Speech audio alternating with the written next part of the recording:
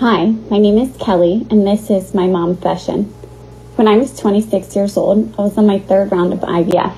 As I sat desperately in the lab ultrasound waiting room, I noticed a woman staring at me. I was always the youngest patient, every single time. I was perimenopausal with a really small supply of eggs left. Out of nowhere, the woman who had previously been staring approached me and asked if I was an egg donor. I had to tell her no, I wasn't a donor, and that I was incredibly disappointed in my own eggs. I had to laugh it off and was a bit flattered that anyone thought for even 1 second they might want my so-called young eggs. I told me my eggs were old when we first started dating. Oh, Ty. How old were you when you guys first started dating? A baby. 33. Oh, that's not old eggs, Ty. We are wives, entrepreneurs, entertainers, executives, and at the end of the day, we are all moms. All at the same time and never in the same order. This is Hi, My Name is Mom, a podcast about motherhood. Here are your hosts, Jen, Corey, and Kayla. We'd love to share your Momfession. You can reach out at Hi, My Name is Mom Official on Instagram or Hi, My Name is Mom on Facebook. We're going to talk about something that's pretty difficult to talk about today. We are going to talk about miscarriages. We're going to talk about loss and the rainbow babies that followed those losses. Today's episode is called The Rainbow Baby Connection. That's because one of the ties that bonds the three of us together is that we've all experienced loss. We've all supported each other through loss. And on a larger level, going through loss connects a lot of women. The topic is only now not stigmatized in a way that it used to be. Our moms didn't talk about their losses, and we're now starting to make it a conversation among women and among parents. And I think that's a wonderful thing. We all have tissues nearby today because we're not sure how this is going to go. And for the most part, we want to be here to brighten your day. But we also think that it's really important to talk about the tough stuff. The real stuff. We're super lucky to be finalizing the trifecta of rainbow babies within this circle. The final piece is Kayla's baby girl. So talking about rainbow babies, Corey, I'm going to jump in. You gave me a rainbow swaddle wrap a year ago next week, and you said, I don't know, this is going to make me cry. You're like, I don't know how your baby's going to get here. It might not be biological. It might not be, through your body, or you might carry a baby. But this is to bring you hope and love, and this is for your baby because you will be a mom. And I was in such like a numb space where I wasn't allowing myself to feel it. I was just being all logical, like, okay, this is the process. And I was using so many formalities talking about getting pregnant, and you're like, just stop. I have something for you. I'm going to give it to you. And I just thought it was a beautiful little thing that was a year ago.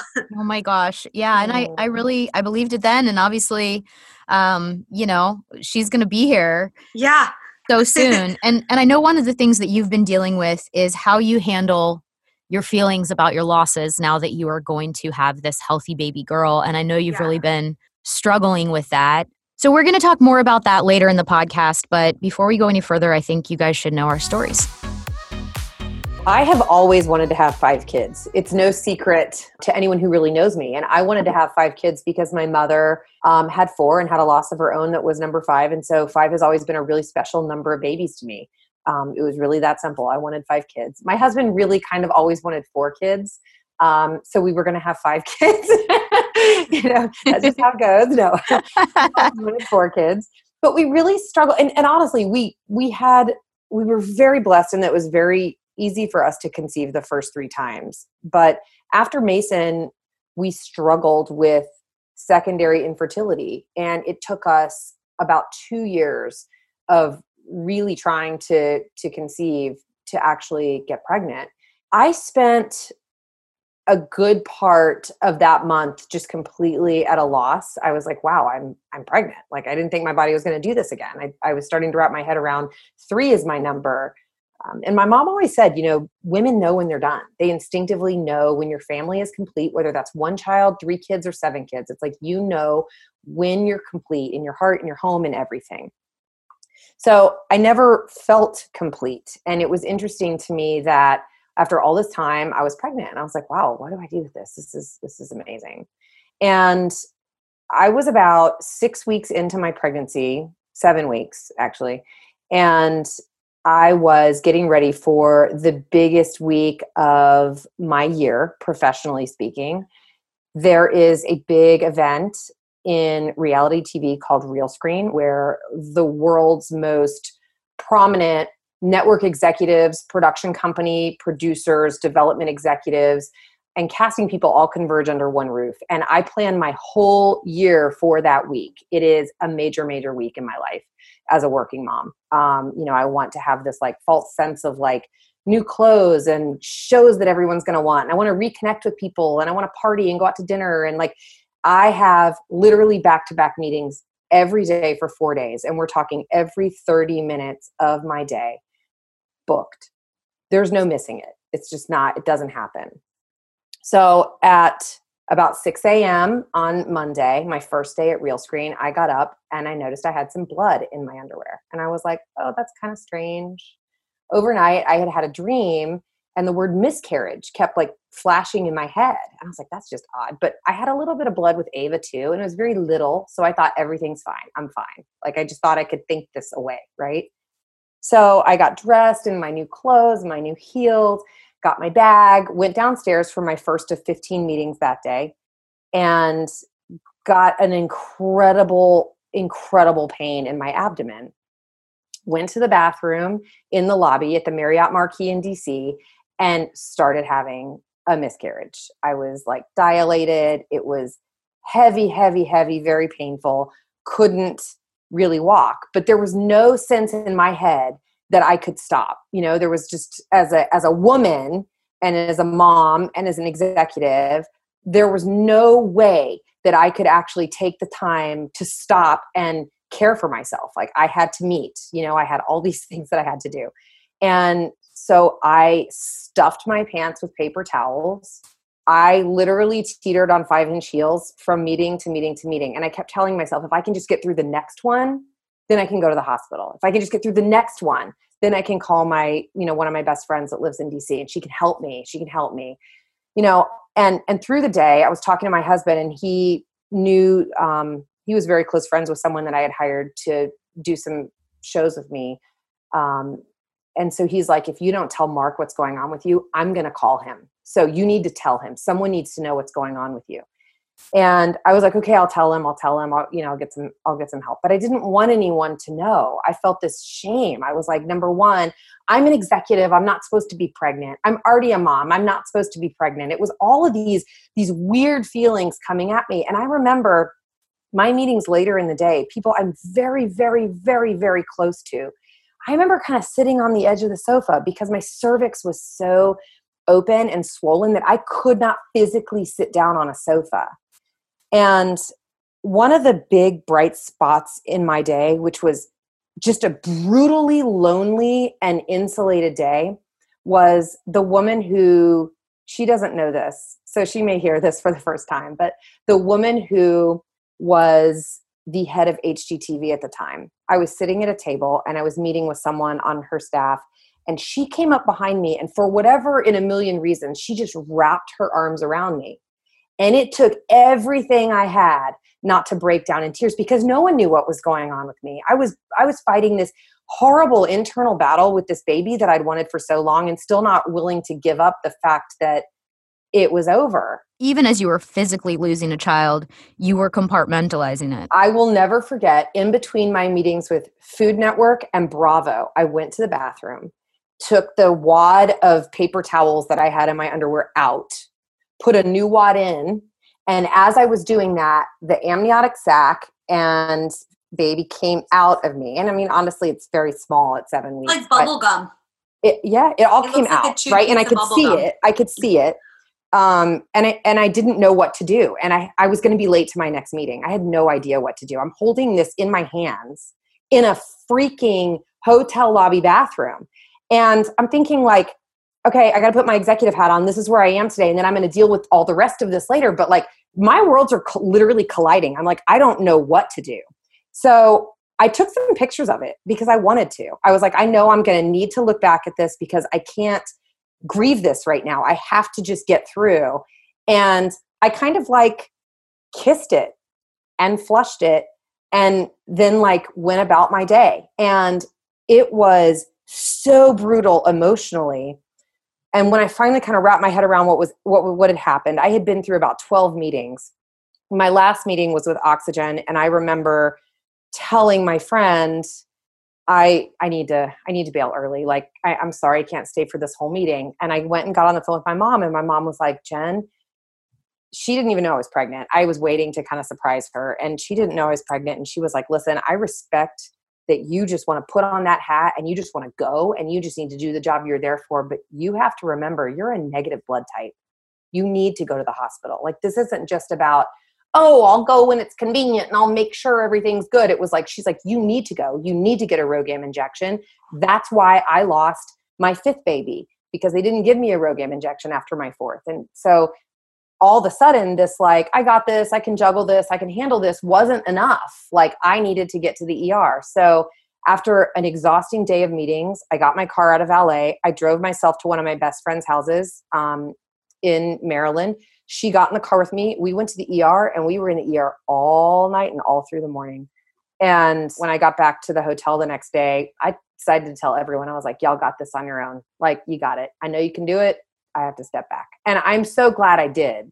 I just only wish that I had had it within me to do it the day before. Like, I really wish I had given myself enough grace to say, you're good. No one's going to think anything of you for like stepping back. But it's this crazy thing that women have where we have to work twice as hard for the same accolades that men do.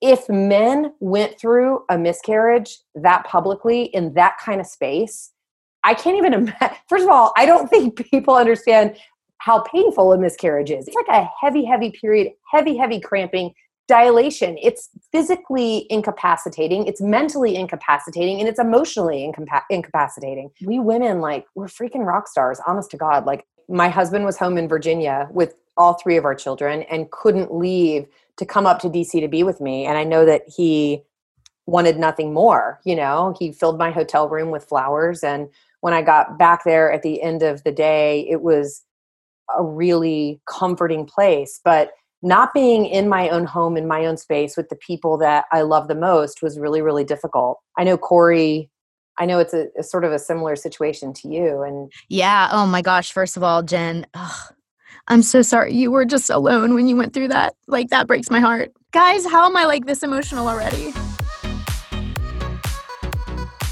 Whew, let me pull myself together. I got pregnant pretty quickly after we started trying for a second kid. Our first baby was a complete surprise, so we never went through that fear of losing a baby. For a bunch of reasons, I was about 8.5 weeks before I even found out that I was pregnant. So by the time I had a doctor's visit, we were almost to the safe zone. We saw a heartbeat. We were really lucky that everything went smoothly. I'd had a small placental tear, which is why I thought I'd had a period, because I had this really light bleeding. But even that had pretty much self-repaired by the time we saw the baby on an ultrasound. So when we started trying for a second baby, I knew I was older. I had had my first baby at 35, and it was now 4 years later. And so I knew that my chance of miscarrying was much higher. I went into it with that mentality. I went into it going, I know this could be a rougher road. But then we got pregnant immediately. I had the goalie pulled. We got pregnant the first time around. And I found out I was pregnant literally a week before we did this epic trip to Europe. We were doing Barcelona and Venice. And so I didn't drink. I was already having all this nausea because I have nausea through like 16 weeks with pregnancies. So I had all these signs and I kept telling myself, it's early. But I also, like, there was no reason to worry. I had no bleeding. I had all the normal signs. But I had this needling sense of something being wrong. I was kind of obsessed with hearing the heartbeat.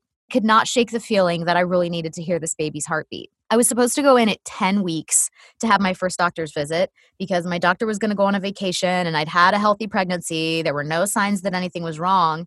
And a week before that, in my 9th week, I became so obsessed with hearing the heartbeat that I booked an elective ultrasound.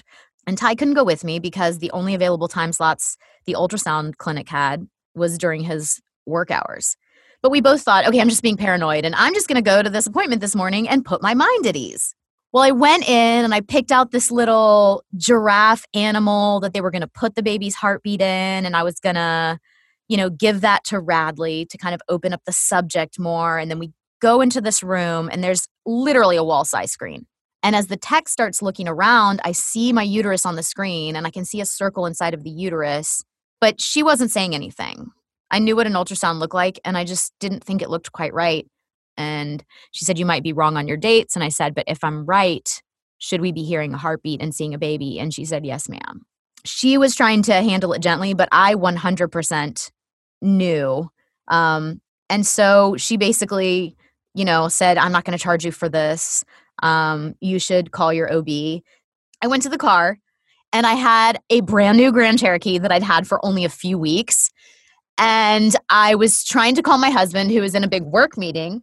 And right as he answered, I was backing out and there was another car flying by and I was parked by those big cement pillars and I crashed my brand new Jeep into a cement pillar. Oh. And I was like, you have got to be freaking kidding me. And so my husband answers and I had been holding it together. I had been like staying strong and very stoic about it. And then when I crashed my car, I just had a huge breakdown. My poor husband answers the phone as that happened. I'm like, I just crashed my car and there's no baby. And so then my husband, of course, left his meeting, met me at the doctor's office. The doctor did a transvaginal ultrasound and we kind of went through the same thing where he asked me about dates. And I don't think he realized that I already knew that this pregnancy wasn't going to have a happy ending. But where it got really difficult for me is that not only did I find out that I didn't have a viable pregnancy, but my body still thought it was pregnant. I had something called a missed miscarriage where the baby has passed and your body doesn't get the signal. And so my boobs were sore and huge. My stomach was bulging. My HCG levels were very high. And he told me I had 3 options. I could wait to miscarry naturally. I could take Cytotec, which is a drug that makes you miscarry, or I could have a DNC. And his suggestion was a natural miscarriage. He thought that was the best move. And he told me that could take 2 weeks or it could take 2 months. 2 months of my body thinking it's pregnant when it's not. And keep in mind at this time, I was so nauseous. I was hormonal. I was all these things. And I remember sitting there in the doctor's office and just the overwhelming feeling was that I felt dumb, which in hindsight, I'm like, that's not fair to myself. But I thought, how could I not know? How did my body trick me like this? And I just felt so stupid. And I decided to miscarry naturally. And then he told us, of course, that after I miscarried, that the miscarriage could take weeks. And then we would need to wait however many weeks or months before I had a period again. And then we needed to wait a couple of cycles before we tried again. And that to me just seemed like an endless road. I thought, how can I get through those months, not knowing if there is a baby on the other side of this? And at that point, you girls understand, you fall in love with the expectation of the baby. You fall in love with the idea of that baby and you start planning things around how pregnant you'll be at that time. Like, oh, by the time we, have those tickets to that game, I'll be 3 months pregnant. And we had just gotten a big boy bed for our then 3-year-old because we needed the crib and we were making plans. And I think the reason I felt dumb is because I was so intent on the fact that I understood that miscarriage could be a high probability at my age. And I was ready for that. Half the time I'd go pee and be prepared to see a little bit of blood. But none of that happened. I had no signs. And so I just felt completely betrayed by my own body. And so I went through several weeks of just a lot of anger and a lot of resentment towards my own body. And I told myself, well, intellectually, I know this baby wasn't viable, so I'm going to be fine. I'm going to be fine. I'm going to be fine. Rather than just letting myself grieve the loss. Again, I felt like I should be strong. I should be strong for my little boy. I should be strong for my husband. But those weeks in between finding out there was no baby, feeling so pregnant and losing the baby were just incredibly brutal. And the doctor had told me that the miscarriage could be anything from a light period to more like a not so bad labor. And it was not like a bad period. I ended up starting to miscarry at around 11 weeks pregnant. And then it took 2 or 3 weeks before it finished. And Jen, I wasn't home either. We were actually driving down to this music festival in Chattanooga, and I started having these horrible cramps in the car, doubled over. in the car. And I've never been in labor because my body has never gone into labor with my 2 babies. But it's the closest thing I know to labor, which is like I was having these waves of pain. And I was putting on a brave face for my husband's coworker as well. I was having these horrible cramps that made me just want to lay down on the floor. And then that night we were staying in a hotel in the poor Residence Inn bathroom or whatever. And I laid down. I was so tired. And I got up in the middle of the night and I got up to go pee and something fell out of me into the toilet. And it was a 2-process thing. Kayla actually was invaluable to me during this time. She had kind of told me what to expect, and she had mentioned going there might be like a piece of gum kind of thing. Well, I had my miscarriage in two waves. The first was that, and this is probably TMI. I don't know if anybody wants to know this, but it looked like a piece of gum, and it smelled like something had died the first time. And it was like I was having my period, but very, very heavy. And then one of those times there was more to it, and I knew what that was because Kayla had told me. But I think it looks like a piece of chewed bubble gum. Yeah, and then the second wave was the placenta. That's why I continued to bleed, because my body had not expelled the placenta. And so in that bathroom, in the whatever it was, this is super gross too, but like something literally fell out of me, and I just felt compelled. Like I picked it up out of the toilet water. It's so gross. I just like held it in my hand. And that wasn't even like the baby. Like that was clearly the placenta, but it was like the size of my hand. And I just like held it and like looked at it. And I was just like, what do I do? And my husband and my, little boy were asleep in the other room. And I just flushed it and washed my hands and went back to bed. I mean, like what a weird thing, I think there's something to be said about the flushing, because when Jen said it really triggered me. And I think it's like there are so many, like thousands, if not millions of women that have had to flush that toilet. But it is one of the hardest like motions a woman can do is flush that toilet knowing that they just lost a baby and there's nothing else you can do. You just have to flush it. Yeah. And after that, that was the end of the pain and the bleeding. And that was the completion of the natural miscarriage for me. So it was just such a long process, which just continued to make me feel angry. I felt so mad from the time I found out there was no baby to lose it. So I was about 13 weeks by the time the miscarriage was complete. And so that was hard too, because it was like we should have been sharing. That's the time that you start telling everyone. And instead, I hadn't told anyone. And I was, like just waiting. I was waiting for a miscarriage, you guys. It felt like such a backwards world where I was peeing on HCG sticks to watch the HCG go down. Like I test was out of your praying. Yeah. I was begging my body to miscarry. The doctors told me to like take it easy, and I wasn't. I was like killing myself at the gym, thinking like if I push myself harder, maybe my body will get rid of this, like get out, so that I can try again for that baby that I've been wishing for, And so I was really hard on my body. I was really hard on myself. And Kayla, knowing what it was like just going through that once, what happened? I didn't know you when you had your first miscarriage. What happened? We after we moved to Nashville into spring of 2014, we said we would be there a year and then like start trying. So we started trying that summer and found out in October that we were pregnant. And like most people, when you first find out you're pregnant with your first one, the doctors don't get you until 10 weeks. And I had no problems going in at 10 weeks. At around, I want to say 8 weeks, I was spotting. And I was pretty into like going to the gym a lot.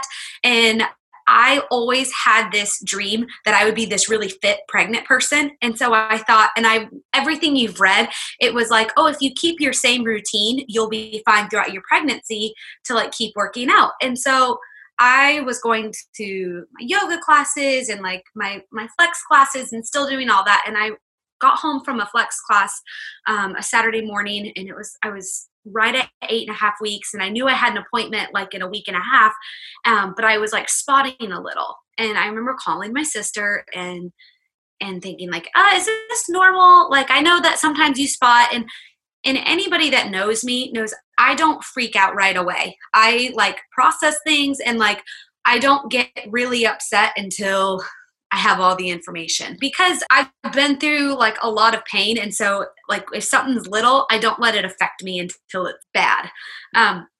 So I didn't freak out at all. And my sister was like, you might want to go to the doctor and just get it checked, because it was bright spotting. And it was actually Halloween day. It was October 31st. And I went home. I got home from class and I showered and I said, hey, I think I'll call the doctor and see if we can get in. They couldn't get us in because it was a Saturday. And so we thought, well, it's our first pregnancy. We're a little nervous. We'll just go to the ER. And so we went, and there was a heartbeat, but they couldn't find the sac. They said at that point that it was ectopic and that I'd have to schedule getting it removed or doing the methotrexate shot, which terminates your pregnancy. And so I was told I had to pee, and I had to do the same thing with the HCG sticks to check your levels. And they said, if you come back in on Monday and if your levels are lower, then it is ectopic, and then we have to terminate the pregnancy. And so that's what we did. We went back and the levels were lower. And it took about 2 weeks for that pregnancy to completely terminate. And we just had to keep going back every 2 days to the doctors to see if it passed yet. And then after about a week of doing that, it hadn't passed. And so we had to go to the hospital because with ectopic pregnancies, you're at risk of your fallopian tubes rupturing. And so we didn't want to risk that. And so we're at the hospital, and I had to just like wait for it to pass out of my tube with the methotrexate without any rupturing. And so that's kind of what we did. It was really painful. The first one, I think, because it was right before Thanksgiving, we already had all these hopes and plans to like tell the family at Thanksgiving, because we were like, oh my gosh, we'll be like right in our second trimester at Thanksgiving. It will be perfect timing. So I think the hope with that one, with it being the very first pregnancy, the hope is what killed us for that, is then going through the holidays with all the losses. And at the same time, my sister was pregnant, and she was a couple weeks earlier than I was, and my cousin was also pregnant. And so for me, with that first one, and having such close family members be like on the same exact journey, that was really hard to like move past that. And with the second one wasn't as eventful, but we got pregnant right away after, and we were in New York. Actually, we had an awful Christmas just with losing the first one. And so we didn't really do presents or anything that year. And we just said, we're just going to go to New York. I had some work stuff there, and we were sitting in like Little Italy in one of those little like restaurants there. And I took a drink of wine and had a bite, and I immediately ran to the bathroom and threw up. And I was like, I think I'm pregnant. Like it was just, and so we took a test in New York, found out we were pregnant when we were in New York. And I think literally the pregnancy test was like $22 on Times Square at the Walgreens. And then we actually got into a fight that night because I was really excited and wanted to make it special. And Jonathan was like, don't get excited. Don't get your hopes up until we get home and go to the doctors. And like that night we didn't do anything. We like stopped our night at like 6:00. We fought in the hotel room. I went like and walked on a treadmill in the hotel gym, and he like watched movies. And the next day then we were fine. But it was this weird night where we didn't talk to each other because I felt like he was being so grumpy and I was so hopeful. And so when we got home, scheduled an appointment, and again, they were like, well, we still can't get you until 10 weeks. And the frustrating thing about infertility, miscarrying, and the whole pregnancy journey is that you have to go through so much before someone actually takes you seriously and considers you like high risk or anything. And we hadn't reached that quota yet of like losses where we were considered high risk or anything. Just because ectopic isn't considered a miscarriage. it's just kind of considered a pregnancy loss. And so we couldn't get in, and Jonathan and I were kind of like at a weird spot where we weren't getting like hopeful or anything. And so when I went in for my appointment, I was super hopeful, and they told me there was no heartbeat in it. And I thought I passed, but I wasn't spotting too much, but they just said it wasn't viable. And so I had to go home and pass it. And when I went back the next week for them to check to see if I passed it, this was very traumatizing for me, because the tech that was doing my ultrasound to check, make sure the sac and the yolk and everything was out, she goes, "Oh, well, it's good news. It looks like you passed everything." And I lost it. Like, I was so emotional at that point. For me, I was like, why would you ever say that is good news? And it just triggered me. And I know she didn't have those intentions, but like, that was just the most devastating thing someone could tell you when you're going through it. And we didn't get pregnant again until the following Thanksgiving, 2016. It was 2 days before Election Day, because I remember took a test, found out we were pregnant, and I posted a picture saying like I voted with holding a glass of wine, because I didn't want anybody to know that, like, I think we had just met. We just met at a birthday party. Yeah. And like just found out that I was pregnant, and I went to California. We were going out there for his parents to do Thanksgiving, and we weren't going to tell anybody until Christmas. Just because we had 2 losses prior, we wanted to get a little further along. But Thanksgiving morning, woke up at 4 a.m. in intense pain, went to the bathroom, and it was just a blood show. And I knew I was miscarrying. I was crying. I like sat there for probably 45 minutes. And Corey, when you said that like you picked it up out of the toilet, I identified with that, because I've never said this to anybody. I remember literally like putting my hands like under myself and trying to catch everything that was coming out, because I told myself like, I'm going to find it. I'm not going to let it get lost in the toilet. Like, I'm going to find it. Like, cause there was just so much blood coming out. Yeah. And I was like, I'm not going to like, just let it drop. And then like, and so I was literally trying to catch everything that was just like coming out of me. And I remember like, not like there was just so many chunks, just cause I was a little bit farther along. And I didn't know exactly how far, because we were able to go to all I did was go to the doctor, and they did the urine and the blood test or whatever and said, yeah, you're pregnant. You'll come back here for the ultrasound, because it was too early to do like the ultrasound and stuff before we left. And then I remember like, it was just chunks, and I never really found that piece of bubble gum that I knew what it was supposed to look like. And I remember taking my hands over to the sink and like just bawling as I'm washing this blood off my hands, and thinking like, oh my gosh, like I didn't get to catch it. Like I didn't, like, what is going on? So I woke up Jonathan and I told him what happened, and he's like, what do we need to do? Do you need to go to the emergency room? And I was like, no, like, it's fine. Like, I just miscarried. Like, I'm pretty sure like it's all out. I'm in pain, but not that much pain. And I said, don't tell anybody. Like, and so I messaged my doctor and like had like a nurse get back to me, because it was Thanksgiving. So you can't really and we were in California and our doctor's in Brentwood. And she just said, you don't really need to go to emergency room unless it's uncontrollable bleeding, or if you have to change a pad like every hour, then you need to go, because that's too much bleeding. And I kind of knew the appropriate amount of blood that you lose. And so I cooked a turkey that day and had Thanksgiving with his family.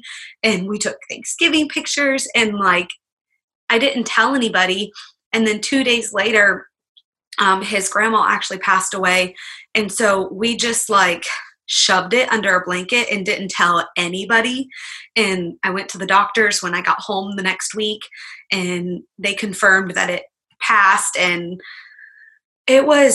we never dealt with that one, because his grandma passed away, and then it was just full like family mode. Have time to deal with it. We didn't have time to process it or deal with it, because let's see, Thanksgiving was on Thursday. I lost it on Thursday. He flew home on Saturday. His grandma passed away the next day.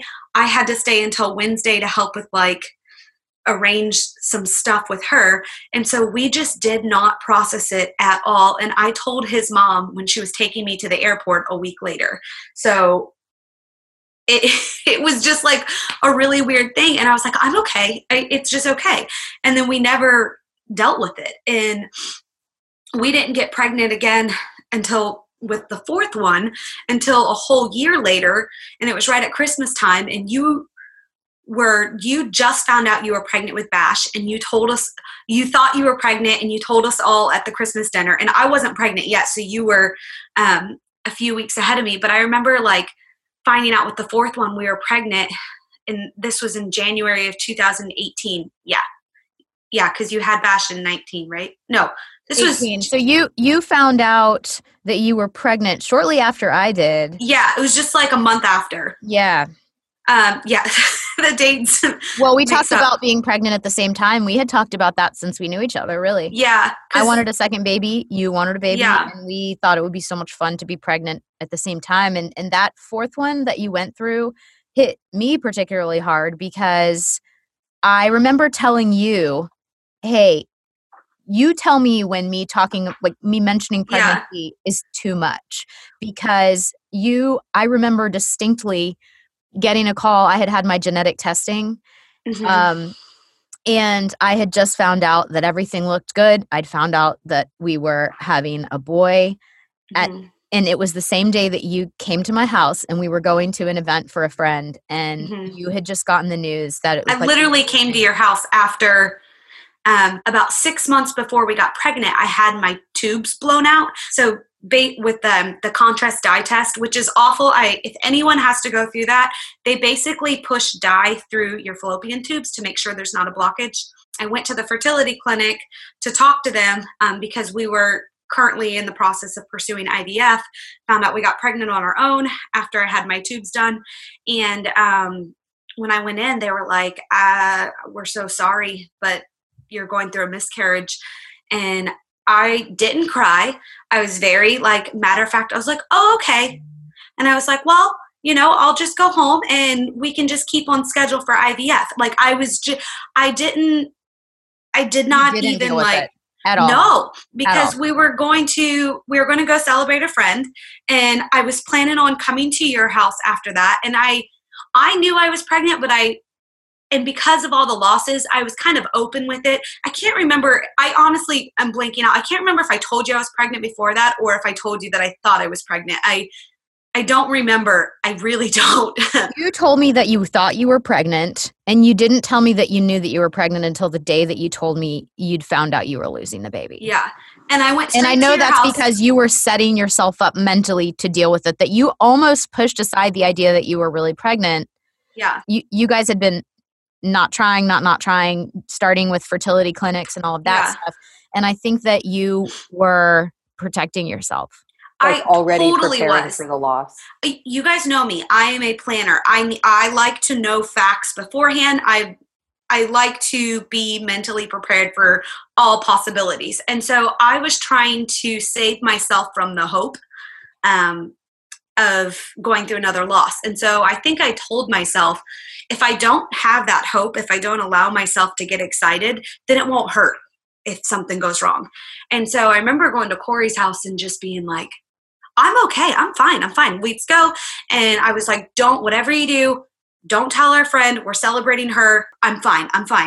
And that was probably one of the hardest things that I went through, because I didn't let myself feel it. I didn't let myself experience it. Corey, you gave me the most invaluable, perspective going through that was I think it was 2 weeks later, and you were like, stop telling yourself you're okay. You were worthy to hurt.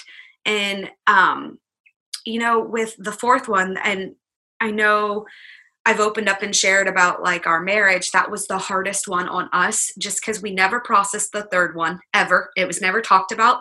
It was just over. And then all of a sudden the fourth one happened, and it was such a thing that I never really got to even focus on the loss of the fourth one, because all of a sudden it was a marriage problem. And it was, well, you should have done this with fertility before, and blah, blah, blah, blah. And we didn't have all the dots connected to be ready for this pregnancy. And so it took me a long time to get my head to be ready to be pregnant again. So we waited a year, and we were supposed to start last spring a year ago, and I wasn't ready. I had all the facts and everything set up logistically to get ready for it, but like it just hit me that like my heart needs a little more time.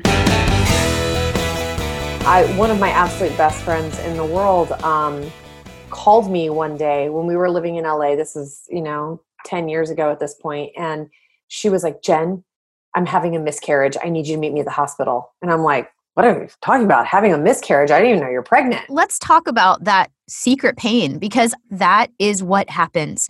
It is a secret pain for so many reasons, namely that you don't share the news about a pregnancy until you get to that safe mark, which is around the beginning of the second trimester. Miscarriages happen before that.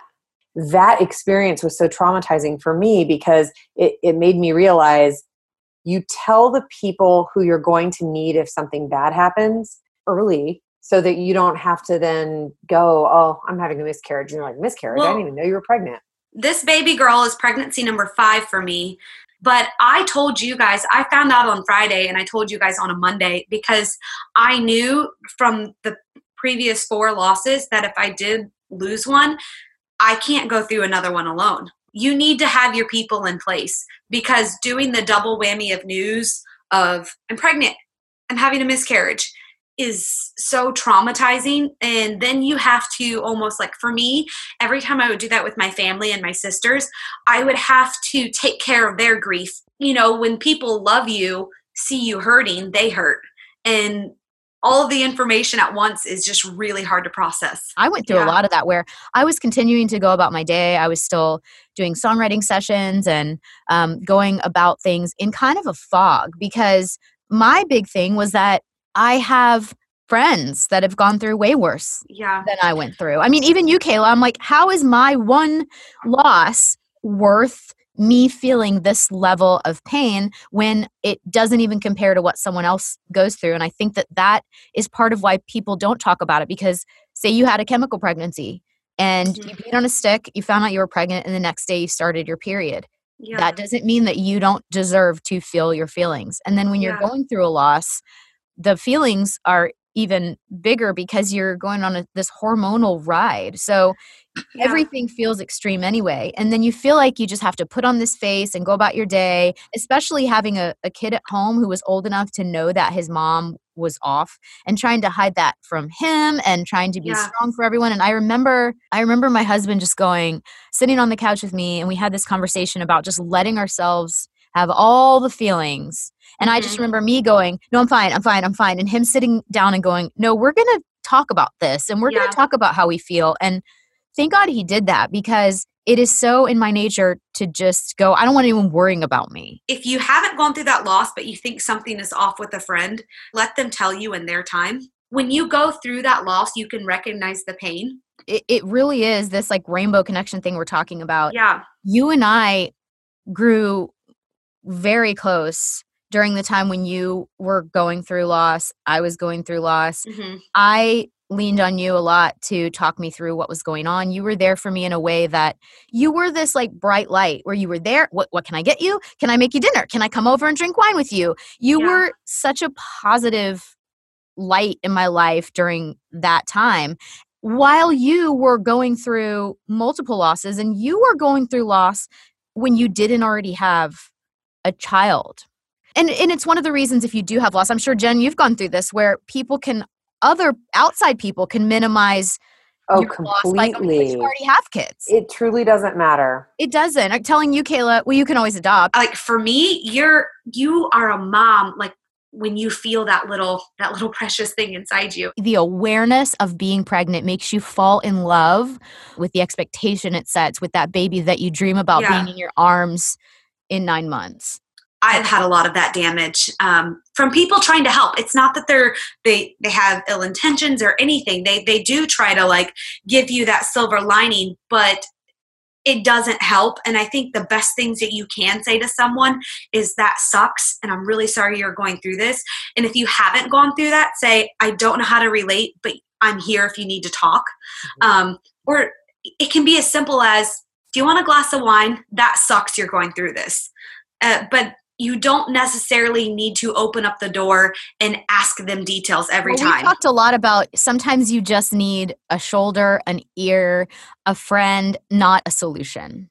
Yeah. You know, it's interesting, like, since you bring it up, like, I personally have always really had this, I've found a lot of fault with the word miscarriage in general. Like, I always feel like it's somehow identifying blame on the mom. Like, you miscarried your baby as though something you could have done physically like, or mentally. I dropped the baby. Yeah, like, I'm sorry. I hate that word. It's a horrible word. It's like, can we all just agree that it's like, it's a loss? Even with this pregnancy, I was looking at my my medical list of things that are wrong with me, and it doesn't say anything about miscarriage.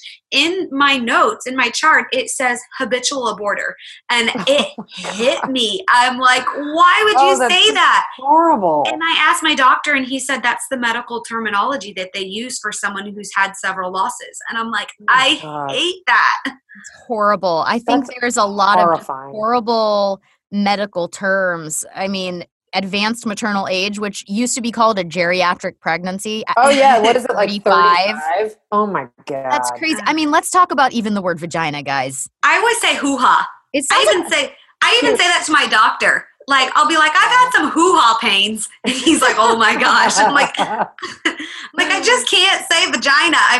I'm 12. You Hello. just did, yay! We should just rename stuff. We should rename all that stuff. It just makes it more painful. And then when you are going through that kind of pain, the guilt, for me, I went over and over in my head, what can I do different? Done. Maybe it was the travel. You know, I was on an airplane, a really long flight to Europe, and then I ran on the treadmill. Maybe it was that run on the treadmill.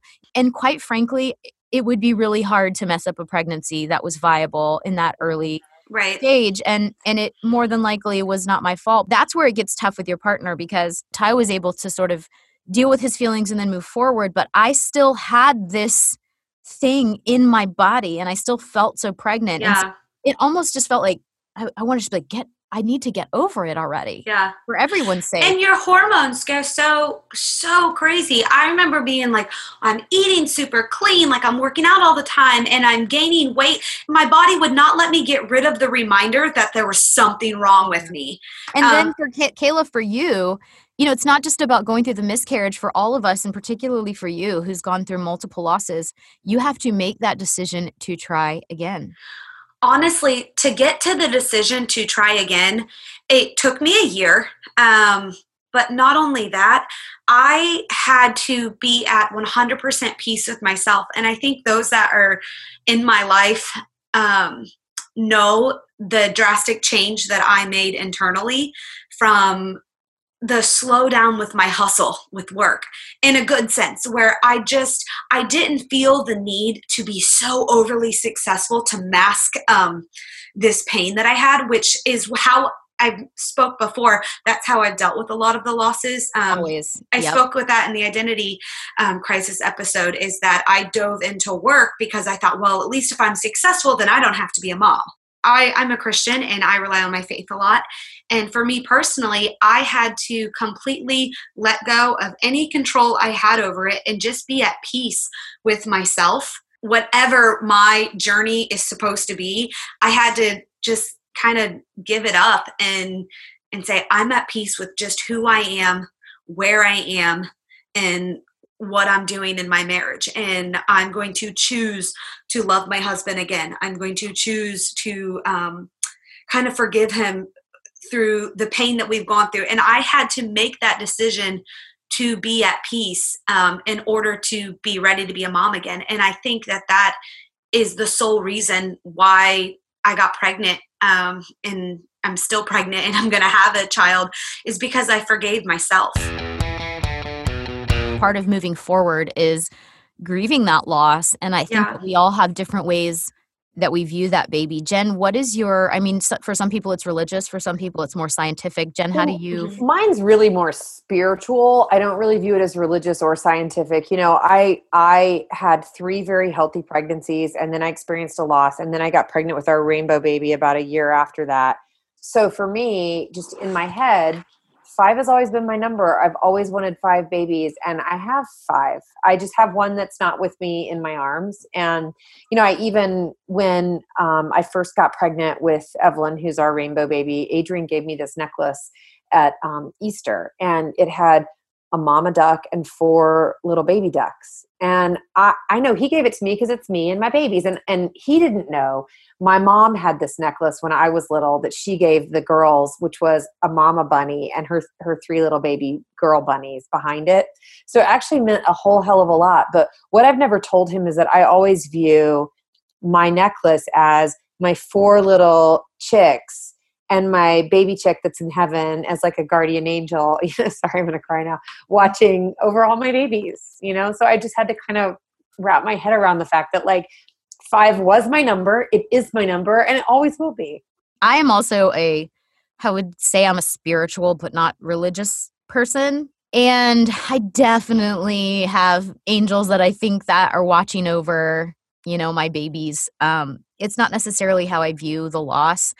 I felt like from an intellectual standpoint, I knew that this baby was not viable. And I feel like the female body is incredibly smart. For me, it wasn't really about that baby. It wasn't the attachment to that baby. It was about our second child, and that we knew we wanted 2 kids and that would make our family complete. And it was about not having that baby in February. And it was about not knowing if we were going to be able to have another baby. And we started to talk about adoption, and Ty hated the idea that I might have to go through that again. But I firmly believe that the baby who is meant to be in your arms is the baby who ends up in your arms. And so for me, if that pregnancy had been viable, I wouldn't have Sebastian. And like that, to me, oh my gosh, I'm just so in love with Sebastian. And to me, it's like one of those things. I'm really big on like things happen for a reason. Yeah. And I go, you know, like Bash just, it wasn't his time to be in my arms yet. And then he was in my arms when he was supposed to be. And I've told you that many times, Kayla, that, and I feel like that regardless of how that baby gets in your arms. I don't know if that means a biological child, an adopted child, you know, a surrogate, or for some people, their nieces and nephews become their babies, you know, or that was my case. My nieces and nephews, and even like my friends' kids, like I can love somebody else's kid like so intensely. That was totally my case, but I can relate to that about like your baby is going to come in your arms when it's supposed to, because I think about like my marriage. I think about our living situation.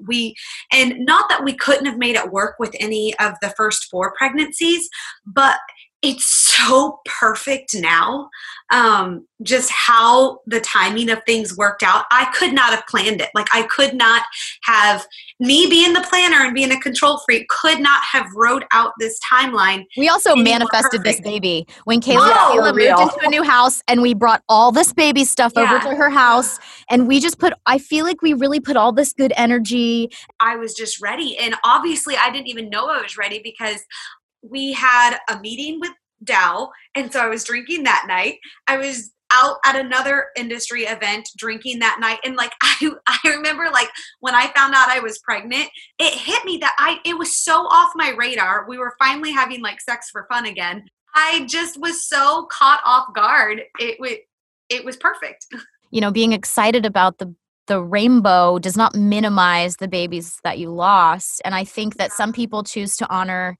I have one friend who said she wrote letters to the babies that she lost. And I have one friend who sent me a necklace, Jen, and it had the birthstone that would have been the baby I lost birthstone. I have Christmas tree ornaments. Baby June, a baby September, a baby October. And like they're just these little crystal Christmas ornaments that all have their birth dates or their birth months on them. It's been something that I just did for myself to know that they'll always be a part of our family. Every year, they're going to hang on the tree. Even if they don't have presents underneath the tree, their little souls are with us. Well, we've talked a lot about the loss, so let's talk about the rainbows. Jen, how did you find out about your little rainbow Evie? Well, we did a lot of things to sort of help our fertility journey. We saw a fertility specialist. I got on a bunch of supplements. I was planning every time we were going to have sex, right? Because I knew it was going to be our last baby. Worst. It's horrible. So worse. Adrian was going to leave town for the weekend. He was giving me my first weekend alone in like 8 years. Wow. Taking the kids to visit his parents for the weekend. And I thought, well, we have to have sex before you leave Friday morning. It has to happen. It has to happen. And it didn't happen because he was so irritated with the like pressure and the stress of the like routine sex, as we've talked about before, that he was like, no. He's like, we're good. And I remember being depressed all weekend long. But guys, in actuality, what happened was I started ovulating like late Friday night, early Saturday morning. And probably the fact that we had sex like way long in advance and all those little boy sperm had a chance to die off. And my little Evelyn swam on up there and like got in. She was the rainbow baby. She was the one that completed our family in like every single sense of the word. And honestly, I had never experienced loss before any of my first three. And so this one, I have such a different perspective with her. I at least one time a day, every single day, and she's 23 months old, just say, thank you, God, so much for this baby, because she has truly just completed our family. Little Evie, I can't believe she's almost 2. I know. We went through the same thing where sex became such a chore. And there's all this disappointment that happens when you pee on a stick and you're not pregnant. And that the more months you go through not getting pregnant, the more the stress mounts. Yeah. And I think Can we talk about peeing on a stick month after month? Like, it is awful. The first time I started using ovulation sticks, I got in a legit fight with a Clear Blue Easy ovulation stick because it said I was low fertility when I was having all the signs of high fertility. I was like, you don't know what you're talking about. You're wrong. I literally got in a fight. I was yelling at the stick. And then the next day it said peak. But it took us a good 6 or 7 months to get pregnant again. And ultimately, Jen, very similarly, what it was is that we needed to have sex earlier in my cycle. And I think that's how I got surprise pregnant with Radley, is that as it turns out, I guess I ovulate early. I ovulate earlier in my cycle. And so it was 3 a.m. and I had just kind of figured out, oh, I think we need to do this on the earlier side. And he was getting out of bed and I'm like, you will get back in bed. And then I remember he left town and like I was just peeing on sticks as soon as I possibly thought it could be pink. And there definitely was a lot more fear during the pregnancy. But I also had this thought, once I saw little baby Bash's heartbeat, I also didn't have that anxiety that I did during the pregnancy that I lost. And I don't know if that's intuition, where you just sort of like— I think it's intuition. You think so? Because I went through that, and I feel like I have every reason in the world to have doubted this pregnancy. But even when I told you guys that Monday when we were all having coffee that I was pregnant, I just had this hope. I was like, she's going to be like, this, like, I'm good. Like, she's going to be okay. It was a weird intuition, but it really wasn't. I don't think it was until 25 weeks that I was like, I don't have to be scared anymore. I remember you accepting it. I remember you asking your doctor, you asked him, is there anything I should prepare myself for? And he said, yeah, having a baby in May. Yeah. It's so exciting. I'm so excited. I really am. So my rainbow is 1.5 and now argues with Alexa. Yes. And what a good person to argue with. She knows all. Yeah, he consistently asks her to play Baby Shark. So it's on a loop in our house. Jen's rainbow is almost 2 and is pretty much potty trained, although she pooped on the floor today. Oh, that was great. She stuck her hand in it and brought it to me. But yeah. And then Kayla has all this to look forward to because her baby girl is going to be here in a matter of weeks, if not days. Yeah. And my rainbow little baby decided at 32 weeks that she wants to drop and be ready to come out. And so she's now ready to meet her mommy. She's so ready that she's decided to be solo. She's given me a UTI. Aw. Well, you know, I know this is probably going to be a longer than normal podcast, but I also think that I know, at least for me, what got me through all of this was looking up stories online listening to friends who were willing to open up with me. And as soon as you start talking about it, you realize how common it is. Yeah. People So talk incredibly common. There's power in numbers. Yeah, Ty never knew that his mom had gone through one until we had ours and talked about it. And I think it's such a common thing, and it doesn't matter when in your pregnancy when you went through it, how many times you went through it, no matter how big or small. I think that's why we're opening up so much about it. The truth of the matter is I've written about it, and there is an article on our website, himynameismom.com, that goes into more depth about my miscarriage. But I have never talked publicly about the actual experience of going through a natural miscarriage. And that's something that I looked for information on. And it might be TMI for some people, and that's fine. But I also craved that information because my doctor was a man. He had never been through it. He could tell me that it might be kind of like a period, and that was it. Yeah. And so the other thing, though, that I think is really important, and I think Kayla more than anyone can speak on this, but we recognize that, there's a lot of rainbow babies, and there's some people who don't have that rainbow baby yet, or who felt like they missed that window for their rainbow baby. And that's or they might not even have had the loss yet to have a rainbow. You just might be going through infertility and just yearning for your first baby. What we want to do is share our stories, and also, like we talked about earlier, just provide hope. I mean, Jen and I watched what Kayla went through, and I can't even tell you how hard I wish for this baby that's on the way. I mean, you watch your friend who is just this like natural mother go through this. And the hope was always there. But the more times you went through it, Kayla, the more it's hard to have that hope. And here she is. I mean, there are rainbows that you can't see coming, and then they're almost in your arms. And so it's really about that hope. And keeping that hope, and us helping not just to have that hope for Kayla, but for anybody out there who is going through the struggle that feels familiar to all of us. We wanted to send you some love. We are here to push that hope out there. Message us. Definitely. If you need someone to talk to, seriously message us. Publicly, privately, if you want to share, we're happy to be a sounding board for each and every one of you. It's so important that anyone going through a loss like this feels like they have a tribe. We never want to leave you on a downer, and I know this is a lot of heavy stuff. So why don't we have everybody share pictures of their rainbows? That's a great idea. My little rainbow, who now just talks to Alexa all the time. Kayla's rainbow gave her a UTI today. My little rainbow took a dump in her hand and dropped it on my living room carpet. Stinky little rainbow. Mm-hmm. Thank you guys so much for listening to Hi, My Name is Mom. Come follow us at Hi, My Name is Mom Official, Hi, My Name is Mom on Facebook. And you can check out our website, himynameismom.com, where we are going to share more about each of our individual journeys.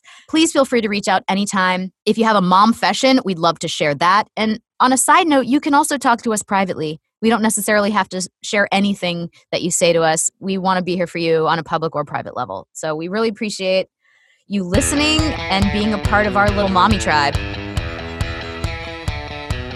Your name is Mom.